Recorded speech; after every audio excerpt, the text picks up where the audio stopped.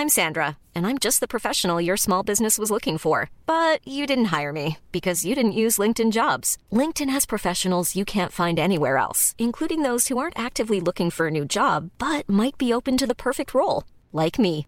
In a given month, over 70% of LinkedIn users don't visit other leading job sites. So if you're not looking on LinkedIn, you'll miss out on great candidates like Sandra. Start hiring professionals like a professional. Post your free job on linkedin.com/people today. Hey, it's Ryan Reynolds, and I'm here with Keith, co-star of my upcoming film, If, only in theaters May 17th. Do you want to tell people the big news? All right, I'll do it. Sign up now and you'll get unlimited for $15 a month and 6 months of Paramount Plus Essential Plan on us. MintMobile.com/switch. Upfront payment of $45 equivalent to $15 per month. Unlimited over 40 gigabytes per month. Face lower speeds. Videos at 480p. Active Mint customers by 531.24 get 6 months of Paramount Plus Essential Plan. Auto renews after 6 months. Offer ends May 31st, 2024. Separate Paramount Plus registration required. Terms and conditions apply if rated PG. The Slaughter podcast will be discussing topics that some listeners may find disturbing and annoying, but this is just our voices, so suck it. Hi guys, welcome to... It's only fucking episode 20. Holy shit! What did you get me for our anniversary? I got you a t-shirt. That's actually true. Lucy did buy me a t-shirt that with my is face on. Like a straight jacket for my boobs. But they look amazing. It's like with body goals. Body goals. What I want is to see my face with a smaller version of my face attacking my own tits. So before we start the podcast, we just wanted to let you know how you can support the podcast so that we can keep producing this every week, because it does take a lot of hours for both of us, and we have quite high pressure jobs, I think. Yeah, a lot of children can't read because of this. So that's on your conscience. So if you do want to support the podcast, what you'd be paying for is to allow us to keep doing this every week, as we are already doing, and hopefully still have lives. So you can support us on patreon.com. The website is patreon.com/slaughterthepod. And if you're not familiar with Patreon, it's basically a way that you can pay each month to support us and you get rewards back. So there's a few rewards on there. If you give $1 a month, then you get a shout out on the podcast, and if you give $5 you get stickers, and it goes up from there. I've worked out if half of you gave us $1 a month, we could both quit our jobs. Isn't that amazing? That would be amazing. No one would have to put up with me going, join your handwriting ever again.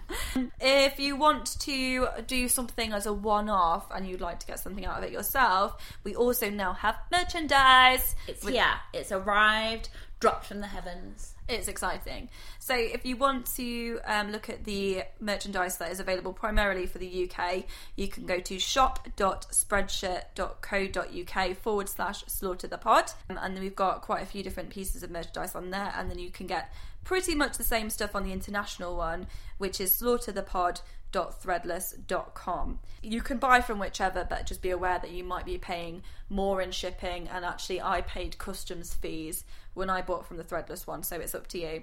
But that's a great way that you can support the podcast, and also when you're out wearing the tops, then you can sort of mention us to your friends as well and come clean about your love for UK true crime. So, in honour of International Women's Day that happened earlier this week, and the anniversary of this crime, the 10th of March, I'm going to be looking at someone who is part of one of the greatest female criminal groups that Britain has ever seen. The Suffragettes. The person in particular that I'm looking at is Mary Slasher Richardson. Don't get too excited. As with everything in 1920s, it was moderate. Oh, I mean, she sounds like she could fuck a bitch up, but...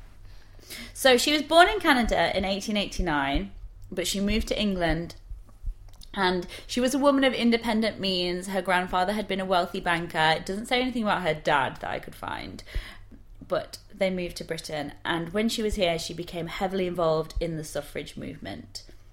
Now, the main text used for research for this is another one of my favourites, The Beautiful Idiots and Brilliant Lunatics, which I have mentioned before. It's a really good read if anyone's interested in getting it. I love a book title. Yeah, don't judge a book by its cover, but definitely judge it by its title, which happens to be on the cover, but also inside the book too.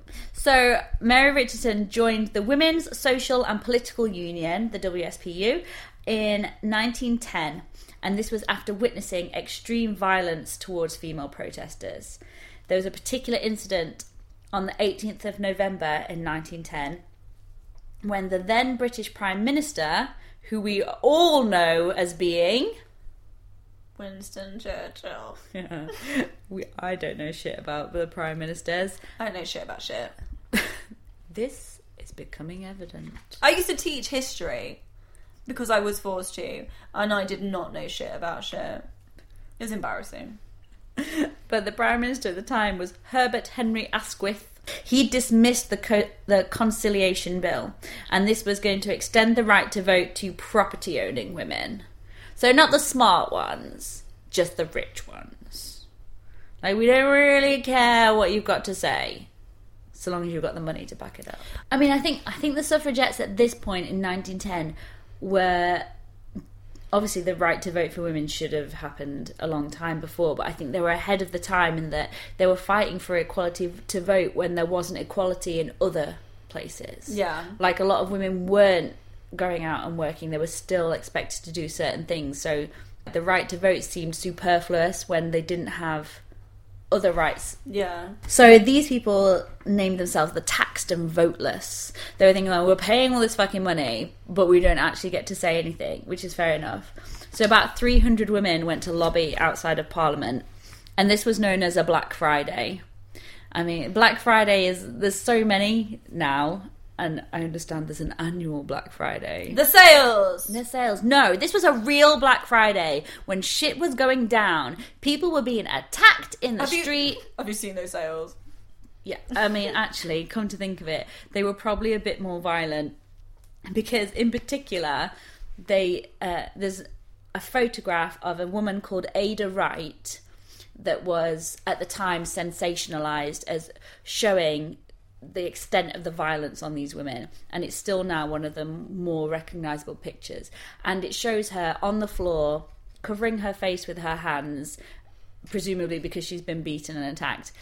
But I think it's something to do with the fact that she's wearing a hat and gloves and full-length dress that makes it doesn't seem so bad. Yeah. Like, she's lying on the floor in a hat and gloves. Like, she's ready to go to a wedding at this point. You can't get the full horror of a situation when someone is so formally dressed. Yeah. Like, she was still pristine. She could have got up and served a dinner party and no one would have known. I bet the hat matched the gloves as well. Of course it did. All about matching. But, of course, at the time, to see a woman on the floor and clearly in distress... In a public street as well. In a public place. And the fact that she was wearing a hat and gloves is obviously just that she was a wealthy woman anyway. So it was just... There was outrage. And it was reported that the police had completely lost their heads. Like, oh my goodness, how dare they? How dare they? Was she being beaten by the police? Not in the photograph, but it's assumed that they were beating them. Like, they were going mad. They were just protesting. They were just, like, lobbying outside, and the police attacked them, which at that until that point, there hadn't really been that sort of violence against the women. Yeah. So at this point, Richardson decided this was a cause worth fighting. And she became a suffragette. And at the age of 20, she would start campaigning. And in particular, she would go out into restaurants and speak out at all the men dining there. And they apparently weren't happy about this. And they would throw bread at her as she spoke. To be fair, you're trying to enjoy a nice meal. And then someone comes up preaching throughout the whole thing. I think I'd be pretty pissed off. But I think she's lucky. Like, it shows what kind of restaurant it was that they were pelting bread rolls at her. If she was somewhere a tiny bit down market, they would be sharpening breadsticks and spearing her in the face. Or even, I mean, the kind of restaurants I go to, the worst that could happen is you get slapped in the face with a moist towelette. KFC don't really supply you with the needs for throwing food at women. But she was obviously very zealous, really into it. And soon she became known as one of the most militant suffragettes of the time. Like, she was a driving force. She was quite friendly with Emmeline Pankhurst, who was the head of the WSPU, but she was seen as someone who had quite extreme views and really wanted action. By 1913 to 1914, she'd been arrested 9 times, and she was one of the first of 2 women to be force-fed and be part of what was the Cat and Mouse Act, which sounds like harmless. The Cat and Mouse Act. Oh, how cute. Sounds like Tom and Jerry, doesn't it? Yeah, it sounds like what could possibly be wrong with something called the Cat and Mouse Act. But basically what it was is suffragettes were getting imprisoned for their acts of protest. And sometimes they were peaceful, sometimes they were violent. But once in prison, the women would continue to exert their power in the only way they had, which is by going on hunger strike. Yep. So they were not simply just like unruly working women. In fact, it was pretty much the opposite. If you're like a really working class struggling person, you couldn't necessarily go out and protest because you had children, you were on the breadline. It was tough. A lot of people involved in the movement were middle class society women who sort of had the influence, had the resources to be able to go out and do this sort of thing. So sort of like Mrs. Banks in Mary Poppins. Yeah. Like, yeah, you can definitely go out and protest because the nanny's at home, right? Yeah. But ill treatment of these women in prison was definitely going to lead to scandal and sympathy for the cause. And they weren't going to have a martyr. So force feeding became really popular. And they would hold their jaws open with a sharp steel gag and then insert a tube down their throat, which wouldn't go down easy. So often it would take several attempts. And women would be throwing up, they would be injured, bleeding gums, like lacerations in the throat. It wasn't a nice thing. There's even an account that I read by a woman, very unfortunately named Fanny Parker. Don't laugh, because she was fed through the vagina. I said through the rectum and the vagina. I mean, how does that even work? That's not a thing. That's definitely not a thing. Yeah, we've not got like wombs that sort of can gobble up the food and digest through the intestines. Yeah, I'm on this new diet. I only shove chips up the vagina. Vegetables down the throat. Stick a carrot up there. Chips up the vagina. Healthy. But further into this account of Fanny Parker, it seems that it's more of a humiliation tactic. That they were going through these force feeding rituals and they were like, right, if you're not going to go through with it calmly and without resistance, we're going to do it up your vag. We're going to shove it up your arse or up your vagina. No. I mean, arse is more logical. It's still horrific. It's horrendous. It's the most violating thing that you can possibly think of. Pure humiliation. I mean, yeah, it is torture. This reportedly happened in Perth Prison in Scotland in 1914. It's disgraceful. But obviously this was so horrific that it didn't do much for their health. So yes, they're trying to keep them alive by feeding them, but it's not... They're giving them internal, Yes! problems. And they wouldn't necessarily wash the tubes. People could get diseases and things. So people weren't... It wasn't making you healthy. It was keeping you alive. It wasn't making you healthy. So the Cat and Mouse Act was introduced, which would allow prisoners who were severely unwell to be released, the idea being that they would then feed themselves up and then they could put them back in prison again. So if you're going to go on hunger strike, we're going to let you go until you're healthy, but we're going to get you back. You're only on remand. They were being watched constantly. The suffragettes were being spied on. There's a record you can look online and see photographs that people would have taken surreptitiously of these women, trying to keep tabs on them. And it was quite a cruel practice of just letting you go, bringing you back, letting you go, bringing you back. They were constantly on edge for crimes that were quite low key. I mean, there were some bombings, like, oh my god, who even gives a shit? Like a tiny bombing, like one time there might have been a bombing. Just a little one. Just a little bombing. But Mary Richardson was part of this process. And she'd been sentenced for crimes that included vandalism, arson, and assaulting police officers. Some of them were pretty hardcore from the suffragettes. Oh yeah, like they were smashing windows. Yeah. They would protest and they would fight back against the police officers. They were going to make sure they weren't going down without a fight. Yeah, thankfully. I mean, there was obviously a film last year that came out, Suffragette. I haven't seen it. I did go and see it. It had mixed reviews. I personally loved it. I thought it was one of those ones that really made you think afterwards. And the thing that it really made me think about was, would I have done it? Yeah. And the honest answer is, I really don't know. Like now, I'm so grateful for what happened, and you owe so much to the women that gave their livelihoods to it. But if I was trying to hold down a job and be a respectable person, that's a massive thing. You're having to throw away everything. I mean, this podcast is risky enough. This podcast, you'd be like, we won't show our faces. Like, This is for no good cause. Yeah. And they were doing it. So it's really interesting. But in 1914, Mary Richardson would commit the crime that earned her the title of Mary Slasher. And this was with a demonstration that took place at the National Gallery. Oh? Exactly. So, on the morning of Tuesday, the 10th of March, she left her home with a butcher's chopper, as she describes it. A knife. Yes. And so she wrote an autobiography and also in this book, but it's always described as a chopper. Is it like one of those big cleavers? I imagine a cleaver. I'm like, when did we all have some sort of smack to the head and forgot the word cleaver? Like, the first time Mary was like, oh, I took a chopper, why wasn't the interviewer like, did you mean a cleaver? Everyone just accepted it. Maybe she meant a little red bike. Who fucking knows? Maybe she had a helicopter stuffed up her blouse. We don't know. But she said a chopper, she called it. And then there's an interview that she did later with the BBC where she recounts this story and still calls it a chopper. Like 50 years later, she still doesn't have the vocabulary. Come on. But she says that she had it attached to the inside of her sleeve and that she'd attached it using a chain of safety pins. So picture a knife. How are you attaching a safety pin to that?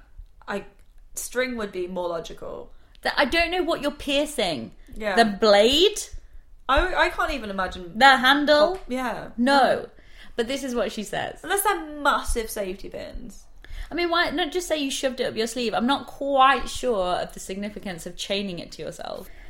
But as another interesting little fact, the house she left from that morning was a boarding house owned by Mrs. Lyon, and she'd been staying there as like a safe house when she'd left Holloway from her recent Cat and Mouse release. But this home was actually a former home of Charles Dickens and is now the site of the Charles Dickens Museum. Quite interesting. So if you go to the Charles Dickens Museum or have been there, Mary Richardson also lived there. Get that on the Slaughteropoly. Yeah. I'm going to make this happen one day. I hate Monopoly so much. So in this place, Mary says that she planned her attack. And she says in her memoir, which was called Laugh a Defiance. Don't get it. No, me neither. I was hoping that when I said the name to you, I was thinking, is it Laugh at Defiance? Laugh a Defiance. Laugh a Defiance. No. There's no colon. Maybe like laugh, colon, a defiance. Like laughing at... No, nothing. Well, we know she's not got a great grasp of English because she's calling cleavers choppers. But she says that she'd planned out this attack for some time and that she'd had approval from Christabel Pankhurst, who was Emmeline Pankhurst's daughter. Portrait of her in my kitchen. Have you ever noticed it? Perhaps not. She's sat there. But she said that she had approval from her. But there's records that show that Christabel at the time was in Paris. So it's unlikely that she was corresponding with Paris about this idea. But then 40 years later, writing the memoir, she obviously felt she had to justify this attack by saying she had approval because this attack was so widely disparaged. Like, she was told... That doesn't make sense, but this attack was so widely, like, frowned upon. It wasn't received well by the WSPU, by the public. She was going rogue. Pretty much. But it seems that the catalyst for this attack was the day before, Monday the 9th of March, Emmeline Pankhurst had recently been arrested from a train. There'd been an incident at St Andrew's Hall, and she'd then come back to London on the train, but the train was stopped by the police, and she was taken straight to Holloway. And later, in her interview with the BBC, which I think was in 1957, you can hear it on YouTube if you're interested, she claimed that she needed to rouse the public because of long-standing mistreatment of Emmeline. So it's really unclear. She embellishes a lot later in life. So it's known that Emmeline was arrested the day before, but then Mary claims later that she was protesting against that Emmeline was kept in this underground cell. She was being mistreated. She was cold. She was damp, as if it had been like happening for a long time. Yeah. I mean, she had been in prison several times, but it's confusing. Her account is not consistent. But whatever the case, 10 a.m, she arrived at the National Gallery, armed, and began to browse and sketch. Eventually, she went to her target, which was a painting known as the Rokeby Venus. Now, she's going to stab the shit out of her. The Rokeby Venus, possibly. This painting, the Rokeby Venus, was so called because it was at Rokeby Hall in Yorkshire for a long time. It's a painting by Diego Velázquez. Oh shit, I'm so drunk I can't even say it. But okay. Keep that in. I could say it earlier today. Velázquez. Senor Velázquez. I don't know if it works without the face. I'm enjoying it. So it's one of its other names is the Toilet of Venus. As in, like, her, like, getting ready time. So did she pick that because Venus is often associated with woman and is very feminine? And... Yes, definitely. One of her arguments is that she says later, I picked the most beautiful mythical woman to destroy because the government were destroying Emmeline, who is the most beautiful character in modern history. Like, that was one of her arguments. I mean, I guess at this point it's kind of like, it's a big movement, it's gathering momentum, and it's almost kind of, I mean, I don't want to discount it, but it's almost this kind of one-upmanship in that whatever you do, you kind of know is going to make history a little bit, and the more kind of public it can be, the more significant to the cause it's going to be.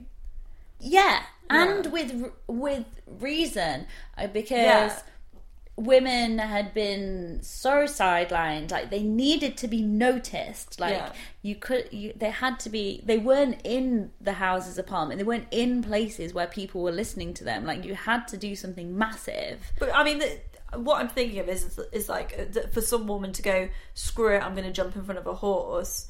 It's like they know that's going to get noticed, and they know that it's going to get attributed to being a suffragette and to this massive cause that they feel part of. Are you thinking like the no news is like no publicity is bad publicity? Sort of, but it's almost like the bigger the thing and the bigger the statement and the more poetic it can be, the more people are going to talk about this. Yeah, yeah, of course, yeah, definitely. So I totally understand why she would do it. Yes. Yeah, exactly. She's not picking, like, it still seemed like a victimless crime. Yeah. But for other people, not quite so much. So this picture, it depicts a nude Venus lying on her side. Her back is to the viewer, and she's looking at the reflection of her face in a mirror that's been held by a cupid. And it was the only nude that was painted by Velázquez. It was the only nude painted by him, a Spanish artist. He had been an artist to a king of Spain. He was quite well revered.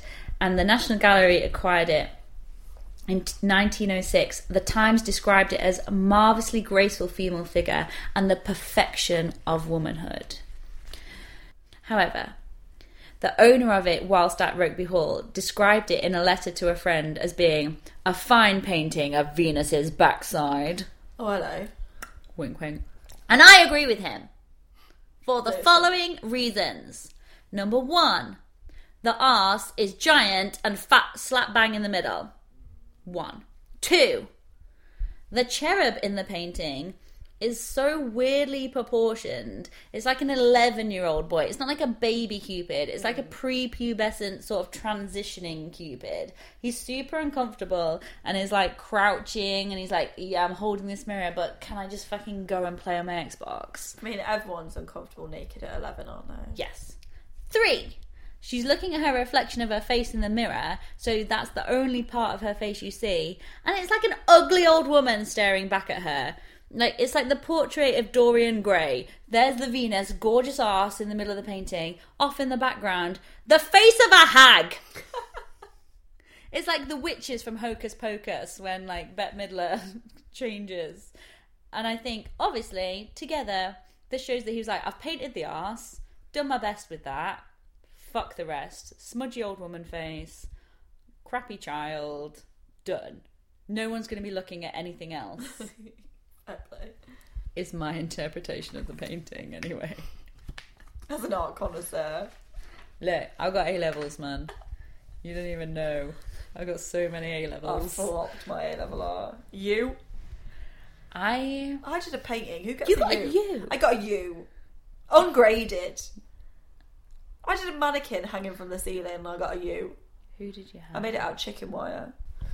Mary Richardson approached the painting and she waited until the attendant had gone to walk into another area. Start unclipping a safety pin.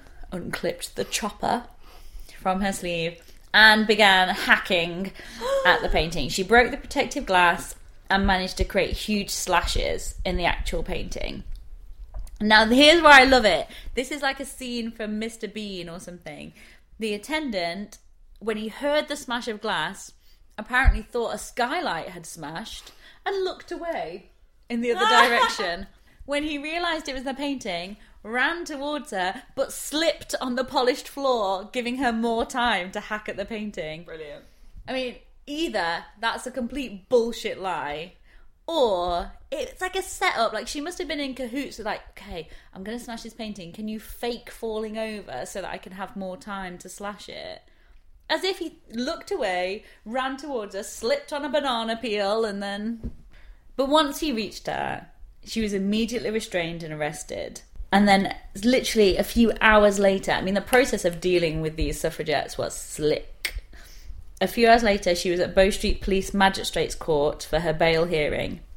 And she was charged with malicious damage with damages of £40,000. For the time, for 1914, £40,000. So, hundreds of thousands of pounds. Mary literally didn't give a fuck, though.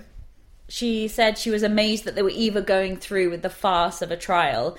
She knew that with the Cat and Mouse Act, that if they put her in prison, she's like, well, I'm just going to starve myself until you let me out. What is the point of going through it? Which didn't necessarily help the judge be more sympathetic to her. So he refused her any bail and ordered the trial for the very next day. At the trial, Mary put forth her argument. She said, I'm a student of art. It's like it was a hard decision to do. I wouldn't have done it if it wasn't worth so much. You're talking about the fortune of this painting and I'm talking about the life of Mrs. Pankhurst. Like, can you compare the two? The prosecutor was like, yeah, you're a wicked bitch. It's like that film. Have you seen it? Stranger Than Fiction. Yes. Yeah, I watched it at university as part of a module, and it was basically the premise of the film is art more important than life? It's the character, and it's almost like they have to consider whether it's worth sacrificing the life of someone for the importance of this novel. If you haven't seen it, really check it out. It's really good. But it's Will Ferrell, but in a more serious role, isn't it? He's still pretty ditzy, and that girl that I love. Oh, I don't know. The actress in it I really like, and she's really cool in it. Like, she owns like a bakery, and I was like, is she cool? Is she like cool. Super cool? She owns a bakery. It's one of those ones. They always own a bakery. They like, but like a cool bakery, and you're like, I could live that life. You could never live that life. I couldn't live that life. The women in films have got these are the jobs they have: bakery, bookshop. Weird office job where they get paid insane amounts of money to do hardly any work. She was in the sex artist. one. Those are the only jobs you're allowed as a woman in film. It's the same girl that was in that sex film. Are you talking about 50 Shades of Grey? No, the older one that's like even more. Oh, Secretary. That's you're talking about Maggie Gyllenhaal. Yeah. I love Secretary. I love Maggie Gyllenhaal. But who? I love her. Sorry, the prosecutor called the act senseless, wicked, evil. He completely condemned it, and Mary was sentenced to 6 months, which is the maximum for this crime. And apparently the judge was nearly weeping because he wanted to give her more. And of course she was released literally a few weeks after because she just starved herself until they had to let her go. Yeah. But reactions to this attack were mixed. Many people responded with complete outrage. They used language that tried to suggest it was akin to the attack of a real woman. They called it the victim, and they talked about the wounds that she inflicted and the bruises on the painting. And the more conservative suffragettes completely disapproved, saying that she had like crossed a line, like artwork transcends something. Like, it's not worth the same as a life is worth. It's not a life. It's important, but I was also thinking, art is the importance that people place upon it. Yeah. Like, the same with, like, art is only worth money if somebody is willing to pay for it. What's determined good art is so subjective. It's all fashionable and what people perceive to be value within it. But if we had like a post-apocalyptic society, no one's going to be a painter in a post-apocalyptic society. And no we're going to be preserving prostitutes and we're going to be farmers. I will be a prostitute. You will be a farmer. That's it. Fuck that. We can both be prostitutes. You're the thin one. We'll be prostitutes together. We'll all be trading in guns and food. That's it. That's all that will be important. Sucking dick for flour. Flowers. No, flour to make bread. Oh, God, sorry. you know nothing. Okay, fuck you, you're done. I'll be dead. I'm leaving you behind. I'll be one of the first to go, I swear. Clearly. I'm gladly. How much flour do you have? How many flowers do I've been sucking dick for flowers. I've got a beautiful bunker. And fuck all to eat. Another nail in the coffin of this case is that the National Gallery, along with the Tate and Windsor Castle, other attractions, had to close for weeks out of fear of copycat attacks. And so the general public then were pretty pissed off. Like, the only reason we come to London is to see this shit. And they felt like the suffragettes were spoiling Britain's heritage and its attractions. Soz. But her point was so clear, I feel. She was saying, like, if you are outraged by the attack on a painting, how much more outraged should you be at what is happening to women in this country? If you can care about a fictional drawing of a woman, why can't you care about the real lives of women? Yeah. And I still feel that. And I was talking to my mother. Many of us have those stubborn pounds that seem impossible to lose, no matter how good we eat or how hard we work out. My solution is PlushCare. PlushCare is a leading telehealth provider with doctors who are there for you day and night to partner with you in your weight loss journey. They can prescribe FDA-approved weight loss medications like Wegovy and Zepbound for those who qualify. Plus, they accept most insurance plans. To get started, visit plushcare.com/weightloss. That's plushcare.com/weightloss. If you thought the only way to get a more defined jawline with natural-looking results was through surgery, think again. Juvederm Volux XC is a non-surgical injectable gel filler that improves moderate to severe loss of jawline definition and can help you achieve natural-looking results with little downtime. Even better, this improved definition lasts up to 1 year with optimal treatment. No maintenance required. Improve jawline definition for a smooth, sculpted look with Juvederm Volux XC. For important safety information and to find a licensed specialist, visit Juvederm.com. That's JUVEDERM.com. Not for people with severe allergic reactions, allergies to lidocaine, or the proteins used in Juvederm. Common side effects include injection site redness, swelling, pain, tenderness, firmness, lumps, bumps, bruising, discoloration, or itching. There's a risk of unintentional injection into a blood vessel, which can cause vision abnormalities, blindness, stroke, temporary scabs, or scarring. Talk to a licensed specialist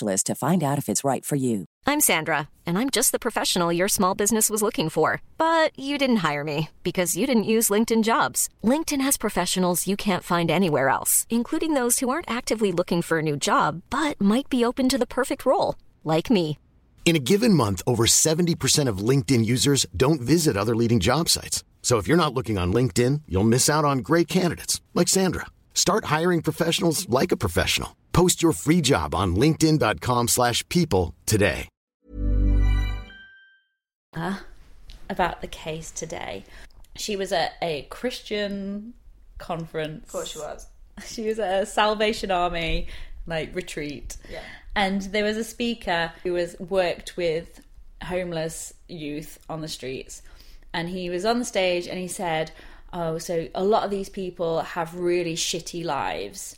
And she said, when he said the word shitty, everyone in the audience just went, but then he turned around and said, right, how many of you have just gasped at the fact that I said a swear word and didn't care once when I talked about what their lives are like?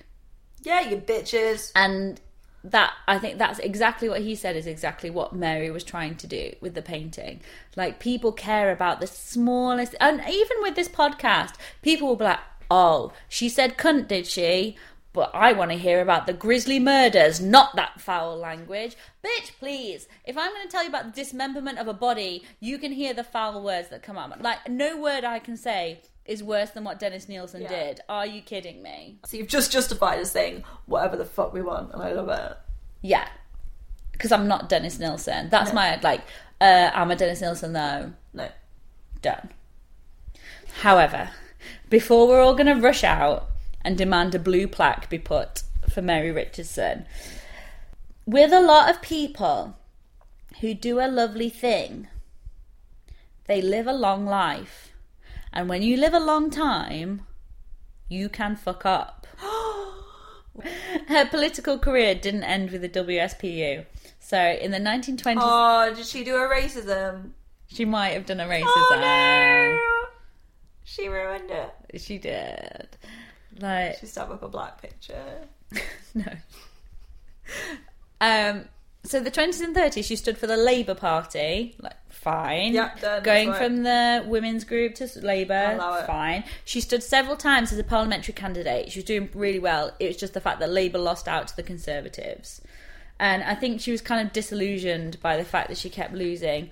So in 1934, she joined the hottest new movement happening. No. The British Union of Fascists. I mean, like, how can you go from suffrage, Labour, fascism? She missed like 3 steps in the middle. Wasn't fascism always a dirty word? Yes! Like, so the leader of the fascist... So it started in 1931 by Oswald Mosley, and they were referred to as the Black Shirts, and he created it because he'd visited Mussolini and was like, this is the way that I want Britain to be run. And it attracted Mary because she felt the spirit of the group. She loved the militism, and like, she loved the racism. At the time, at the beginning, is like she just liked the fact that they were fighting for something. Is that really the way it went? Well, at the beginning, with the British Unions of Fashion, with the BUF, they weren't racist. They included, I think the fact that they included women quite heavily, and they didn't have any specific, at the start, in their lovely racism, weren't clearly against any race or ethnicity. They were just wanted a more government, like, control. Like, they hid it in almost morals. Well, it wasn't there at the beginning. Okay. It wasn't there at the beginning. And she saw a place for women and saw that they could play a large part in building fascism that she couldn't get from the mainstream parties of Labour and Conservatives. So she started out as an assistant to the officer in charge of the women's section. And their job was to nurture female interest, recruit females, which other parties weren't doing. And one of the big things they did was train women in self-defence. They taught them jiu-jitsu, because that is a suitable defence for the weaker sex. Yeah. No, give me a fucking hammer. Yeah. Give me a chopper up the sleeve. So women throughout the years, made up between 1/5 and 1/4 of the British Fascist Union. But despite that, in 1933, a HQ bulletin had been sent out stating that female members were no longer permitted in the headquarters except for specially authorised occasions, such as concerts. Oh. Because, we're really good at picking songs, as the Plymouth Brethren tours. So we can go to a concert, like, we know what we're doing there. I mean, they need that upper tier when they sing along. Yeah. Need those sopranos. Of course. But April 1934, Mary became the chief organiser of the women's section. This, unfortunately, was the same year that anti-Semitism became the official policy of the BUF. It seems that this might have jolted her to her senses. Like, she realised shit wasn't going quite the way she'd planned. And she did leave in 1935. Oh, that's good. So once they started going really racist, she got the hell out of there. And she just totally turned her back on politics. She was like, okay, tried them. I mean, the racism put her off, and I think that's... She thought she'd found the answer, and it turned to be absolutely disgusting. And I think she was like, I'm done. I think that's fair enough. So she adopted a kid. Because that's what people do. Yeah. If your marriage is failing, have a kid. If your political career is done, adopt a kid. Like, children definitely make your life easier. But she adopted this kid, a boy, he was called Roger Robert. Oh. Can't have that. Did she name it? No. Fair play. That was his original name, so she had to change it to hers, Roger Richardson. That's slightly better. Slightly. And then she lived with him, she had a more family life, and wrote her she wrote novels, she wrote poems, and she wrote her largely embellished memoir, Laugh of Defiance. She did, like I said, she did the interview in the 50s for Women's Hour, and she died in 1961. I bet she kicked a few Jews before she died. Yeah. She jiu-jitsu'd some. She jiu-jitsu'd. That's why they picked it! If that's why they picked it, I think we've cracked the code.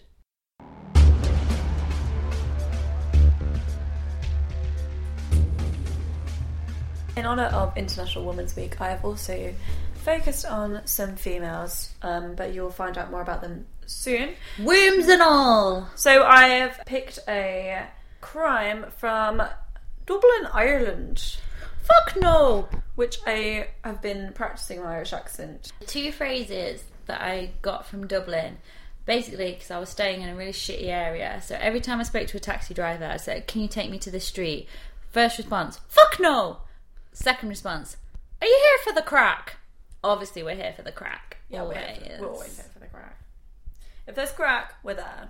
So a lot of my research has come from a book called More Bloody Women, Ireland's Deadliest Females. Shalila Saeed Salim arrived in Ireland in 1996, aged 31. So we are going to focus on Shalila Saeed Salim. Say that 3 times fast. I can't say anything anymore. After this bottle of wine, nope. we're fucked. And he turned up in Ireland. He had a wife and 3 children in Kenya who he had told he would send for once he had found work. But wink. He never. I promise I'll send for you. He went to party and... You don't go to Dublin if you're not going to party. I mean, basically, yeah. So he never intended to send for them. He was out for the crack. He used the name Farrar Noor. So from now on, I'm going to refer to him as Noor. And he began using the story that he was from Mogadishu, which is a war-torn city in Somalia, and he told everyone that his family had been slaughtered, shout out, and that if he returned to Somalia, his wife would also be in danger. It's not a real murder, so it's fine. He also made himself 2 years younger. Why just 2 years? I know. If you really need to lie. Like I'm 31, I'm going to be 29. 29 does sound a lot better though, doesn't it? I suppose. As someone who's not quite yet 29, Fuck you. I'm going to want to cling on to it for a while. That's disgrace. 29 sounds so young to me now. Please, I've got a number of months. You're a mere child. His father was Somalian and had died. There was some truth in the Somalia story, but he wasn't. One of his family had died. Yeah. Like, you can't, you said your family was slaughtered. I didn't say how many were slaughtered. That's such a dickish lie to make. I don't think his dad was slaughtered either. His dad just died. Slaughtered by pneumonia. But the rest of his family was alive. He even had a brother in Toronto. He began to live like the locals, and like the locals in Dublin. So he began drinking. Okay, I was going to say what the cultural difference is. Like, he began to live like a local, smearing his face in cockerel's blood, and what the fuck? To be fair, he wasn't that much like the locals, because instead of Guinness, he chose vodka. He would get through bottles and bottles a day. He should have gone to Russia. Bitch, please. Yeah, exactly. You're not allowed anymore. So he was down coppers, out his face on vodka. Unlike the locals, I would like to say he was violent. I'm not assuming that all Irish are violent, because he was a violent person. I've never met a violent Irish in Dublin. No. We're too busy dancing! But we did do a few things that these people did, other than murder. Crack. We didn't do crack. He was also... So he was violent, and what he would do is he'd go out and he'd get fucked, as you would, but then he'd kind of say... Are you a racist? Why are you being racist? And then he'd start a fight with someone. So he'd just find an excuse, racism being an easy way, and then he'd just start fights with people. In 1997, in an amusement arcade, Noor raped a disabled Chinese girl. Oh, he was a bastard. That's niche. She was a virgin, and she was aged 16. Do you know? But she professed to being a virgin. Oh my god. Awful. She became pregnant, first time, as often happens, and gave birth to the baby, and he wanted nothing to do with it. I mean, I don't know why she would want him to want anything to do with it, given the circumstances. Dear God. No. The same year, Noor also preyed on another 16-year-old. So this time he did a lot of the grooming behaviour. So he was kind to her. He pushed her wheelchair. This one wasn't disabled. But he began having sex with her. She also became pregnant. She had a son. And she said that at first he was quite a loving father, but over time began to rape and beat her on a daily basis. So he was a nasty bastard. He wouldn't let her leave the house. I mean, this is clear domestic violence, abusive behaviour. 16 as well. He's fucking 31. Yeah. Saying he's 29, still weird. And he's not being funny. Well, I am being funny. If you're 31 and you've targeted 2 16-year-olds in a row, my theory is you want a 15-year-old. Yeah, you're a paedophile. And you're going for... Yeah, you're a paedophile. If you're specifically targeting 16-year-olds, you're a paedophile who doesn't want to get caught. Yeah. I mean, it's awful. And Judgment. also, what 29-year-old... He's not 29! He doesn't know shit what a 29-year-old wants. 31. What 31-year-old wants to get with a 16-year-old? I teach 16-year-olds, they're dicks. What 31-year-old who's already had to abandon one family because he's got kids over there wants to keep impregnating people? Like, condoms aren't that bad. Yeah. They're really fine. But I promise. He's an awful person. They lube them and everything. Like, they make it as easy as possible to use. I mean, they're not the same, but still. So he was doing all the violent behaviour. He was a bad man. He was controlling where she went. He wouldn't let her use the phone. He accused her of cheating. He made outlandish accusations and then beat her. I mean, basically what I want to say is, if this is happening to you, that is not normal. Get some help. It's not normal. It's not normal. It's not okay. The thing is, as a 16-year-old, you don't know what's normal. That's the problem. Like, I put up with a lot of things, not as bad as that, but you put up with a lot of things in your first relationship because you think, we're in love, this is what's supposed to happen. It's rarely that it's and you think they care about me. When I was 18, I was in a relationship, and he was... I tell my students that I teach citizenship, which is basically Don't Be a Dick course. Which is where you teach children what will happen if you are a dick, which is you go to prison. And then I teach preparation for life, which is don't let people be a dick to you. So that is like, if people are a dick to you, then this is what you should do about it. That's to year 11. So when I teach preparation for life, I have told them a little bit about my past relationships. And actually, age 18 to 23, I think I put up with more than I should have. I had quite a jealous boyfriend.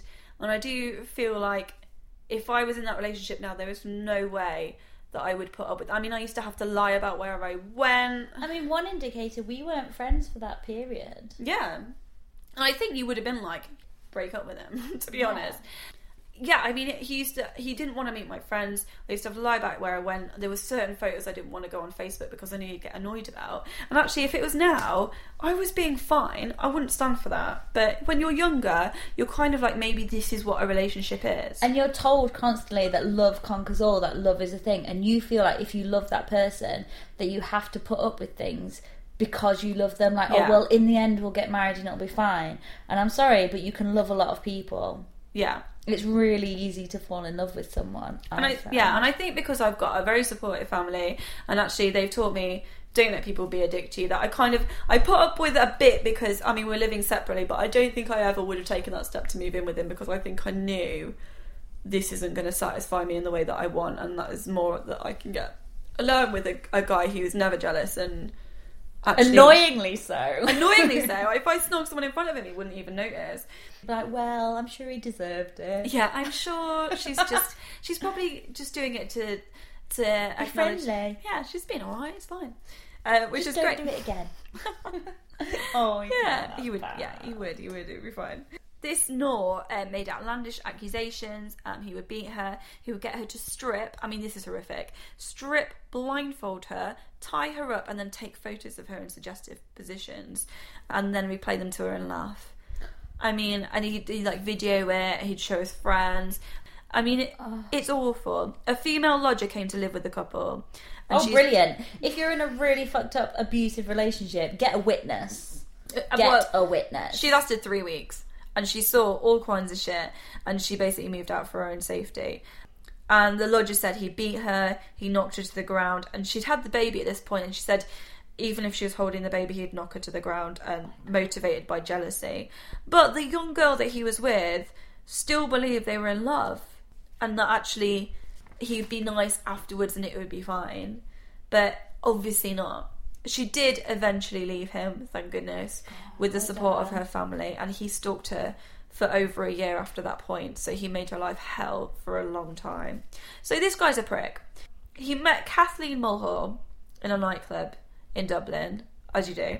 Kathleen is a lot older than his previous girlfriends. So he's been going for 16-year-olds. Oh, what, 17 3/4? She was 45. Oh, shit! A man of extremes. Yeah. So they met in a nightclub, and she was introduced by one of her daughter's friends to Noor, which is one way to meet people. She had 6 grown children. So 6 adult children. She'd been through the wars. She had. She'd served her time. If she wants to meet a guy in a nightclub and fuck him, she has paid the toll price for that. Well, I mean, yeah, but I mean, she was married at the time. Oh shit, okay. So she was... Maybe wind it back in. Yeah. Just a little bit. Yeah. She was quite a vulnerable person. She was an alcoholic. She was looking for something. I mean, she was in a rough situation. She'd had a difficult life. Within months of meeting Noor, she separated from her husband, her husband was called John. He had also been fairly abusive, and he had had multiple affairs as well. So obviously their relationship was rocky. So basically the whole situation was fucked up. Kathleen's sons also had convictions. They were in and out of prison. Her daughter Linda had 4 young children. She drank excessively and took drugs. She had another daughter, Charlotte. She also drank a lot, took drugs, and she was working as a sex worker. So the whole family is in disarray, difficulties, a lot of poverty, and kind of struggling, really. Kathleen moved Noor into the family home. Yeah. And forced a lot of her family to move out. So her husband moved out. He took a lot of the children with him. He must have been incredibly manipulative to engineer that. Yeah. Because I don't believe for a second that she was the one that kicked out her family when she was married and all of that and got him to move in. Like, he would have made that happen. I think she was very easy to manipulate.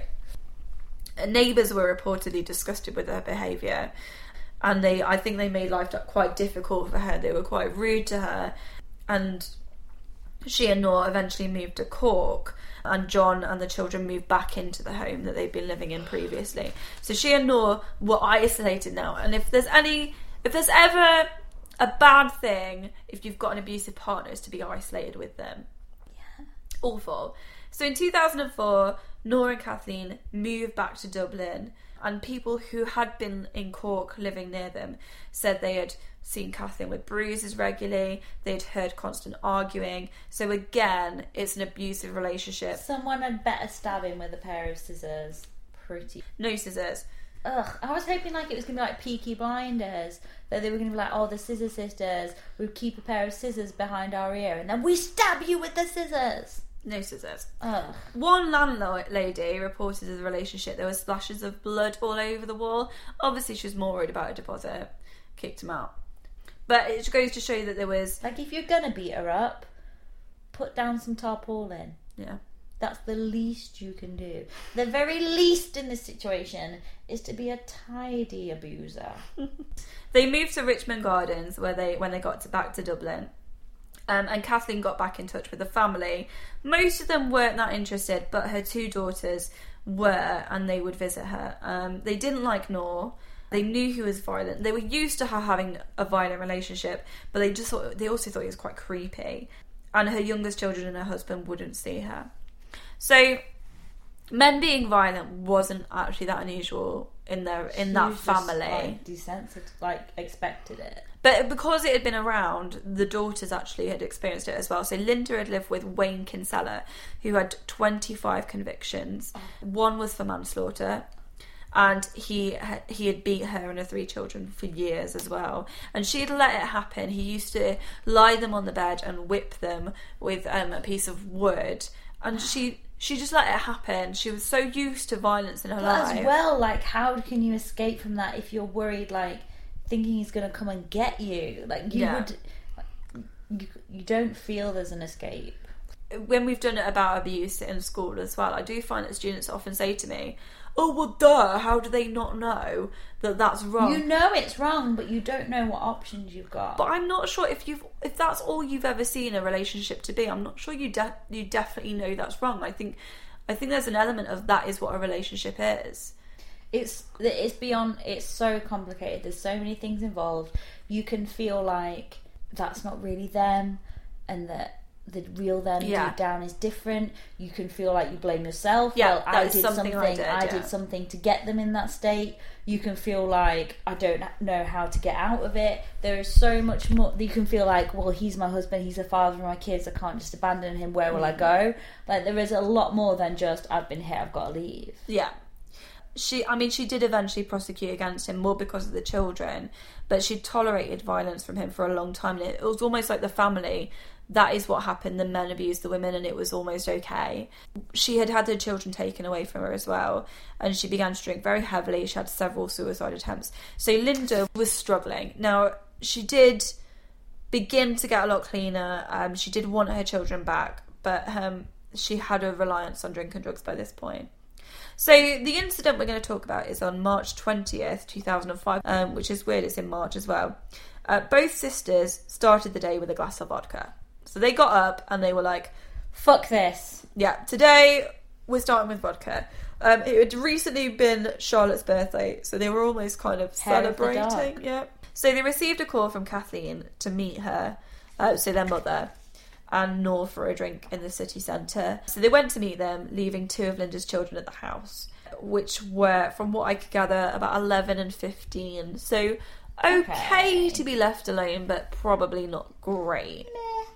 Because Dublin is so expensive, which we've experienced ourselves, they bought alcohol and they drank on the street. So Kathleen, Linda and Catherine also took tablets of ecstasy, just to liven up the mood. Oh my god. But Noor didn't. However, he did, having drank quite a lot of vodka, begin to become quite aggressive, and he was pulling and dragging Kathleen along the street. So the girls obviously didn't like this, and they decided that they were going to go back to Kathleen's flat to avoid a scene. So to try and calm down Noor, Linda crushed up an ecstasy pill and put it in his drink, which is, completely unethical, giving someone drugs against their will. Yeah. So instead of subduing him, the ecstasy made him more aggressive, and he grabbed Linda, the daughter. He's even repelling ecstasy. What the fuck? He latched onto Linda, like he was not letting go. Bit. There are suggestions, I'm not positive, but that he was trying to grope Linda or rape Linda. But Charlotte and Kathleen at first tried to ignore it, and then they realised that it was getting aggressive, so they screamed at him. But he continued to drag and grab Linda, making motions. So he kept putting his finger across his throat, and almost like you're on pain of death if you were interrupt or something like that. It was something weird. He stopped, and then he grabbed Kathleen and he started dragging her towards the bedroom. Well, the sign language hasn't worked, so we'll try ransoming your daughters. So he changed tact and he grabbed Kathleen, his partner, and he started dragging her towards the bedroom. And she said to her two daughters, please kill him. Please just kill him for me. Reportedly. Like it's gone this far. Yeah. Charlotte went to the kitchen. She got a Stanley knife, which is Why have you got a Stanley knife in the kitchen? DIY knife, isn't it? Yeah, it shouldn't be in the fucking kitchen. Yeah, weird place to have it. But I just carved a face in, unless it's like when I carve face in like a potato to make myself happy. Right, Miranda Hart. A little bit. So she grabbed Noor from behind and she slit his throat. So she dragged this knife across him. He fell on the bed, dying, and Linda grabbed a hammer and she hit him hard on the head. So hard that she felt his skull crack. Where did you get the hammer from? The bathroom? Probably. They both then stabbed and hit him to be sure he was dead. So once you've started, I think that was it. And I think they were so scared. They were both high on ecstasy, hammered as well, and I think they just wanted it to be over with. Kathleen got up, went back to the living room, started watching Come Dine With Me. But it might not have been Come Dine With Me, but she started watching TV. The girls came in and they were like, I can't believe he's dead, and they all cried together. So I think it was part relief, it was part shock, it was part surprise. It sounds like desperation. I think there was absolute drug-fueled desperation. I think there was an element of that, but I think what would look bad on them is that possibly there are other alternatives. They could have phoned the police. They could have run out screaming for help. They didn't have to go for murder. But I have a lot of sympathy for the killers in this point because he is such a bastard. He brought them to a tipping point. He did. I mean, what didn't help them is what they did next. So they realised they would have to do something. When did they cut the scissors? There's no scissors. Oh, for fuck's sake. There's no scissors. There's no lesbian sex. There's no actual scissors. Nothing! No. They realised they'd have to do something to get rid of the body. So Linda and Charlotte dragged the body to the bathroom and started using a bread knife and the Stanley knife and the hammer, and they spent the whole night severing the body. Now, it does go into detail in the book and on the documentary. I'm not going to go into any more detail than that, but it is graphic. All night, God. The whole night. I mean, honestly, it took them forever. It's a hard job, even with the right tools, and they did not have the right tools. If they'd had a pair of scissors, this might be over and done with. They severed the limbs, they severed the head, they severed the torso. To dispose of the body, the sisters put the body parts into bin bags and sport bags, and they threw them into the Royal Canal, which is the canal that goes through Dublin. The head they took to a park in Tallaght. I don't know how to say that in a Dublin accent. Tallaght. Taller. And buried it. However, their burying was horrific. I mean, they were still high, they were still drunk, but they had a bit of like bag poking out of the hole. So Linda worried about it. She went back a few more days later and she moved it using her son's school bag. The murder was discovered when somebody walking by the canal about a week after the actual murder spotted a leg in the water with a sock on it, and a lot of people had seen this leg and said that's probably a mannequin. This person, I think maybe it was the sock that gave him a hint, realised it wasn't a mannequin. I think that's a catchphrase from Twisted Philly. It's never a mannequin. I've heard that too. So Noor was identified by the t-shirt he'd been wearing, which was still on his torso. Said Slaughter, available from Threadless and Spreadshirt.co.uk. It did indeed. And he was connected to the three women. There had been witnesses. There were people that knew him, and they started looking through the three women. His head and his penis were never found. Nah. Do you think they were buried together? No, that's got to be a coincidence. Like, he was such a fucktard, nobody wants to keep that penis. That was flushed. If anything, it was flushed straight down the toilet. Do you not think it's like a bit of a joke on the go fuck yourself? So the girls were arrested and bloodstains were found in the flat that were matching Noor's DNA. So it was obvious they were involved. It was completely obvious that it was down to them. And both were charged with murder and pleaded not guilty. Linda was found guilty of manslaughter and she got 15 years in prison. And Charlotte was found guilty of murder and she received life in prison. Which I felt kind of bad about, considering what a prick he was. Kathleen received 5 years for helping to clean and giving false information, but she was not involved in the murder and she was not involved in hiding the body. So I think really she got off quite lightly. John Mulhall, the husband, hanged himself after the sentencing in 2005, quite publicly. Now, if you think of those poor children that belonged to the sisters, they must have had an awful time of it. James Mulhall, one of the brothers, took on the children and he supported Linda's children, but he also continued to face conviction. Unrelated to the crime, but they weren't very nice. But he took on the children, which I think was fairly noble. He didn't rape them, which is a step up from a lot of people in this fucking story. So that's the Scissor Sisters of Dublin, Ireland. So thank you for listening to episode 20 of Slaughter. Please do continue to rate, review and subscribe to the podcast. That is a really good way of helping other people find us. We'd like to give a quick shout out to another podcast that we've been enjoying called The Parapod. It looks at the paranormal and conspiracy theories and it's really funny. So listening to Slaughter doesn't make you a psycho, but raping Chinese 16-year-old disabled children does.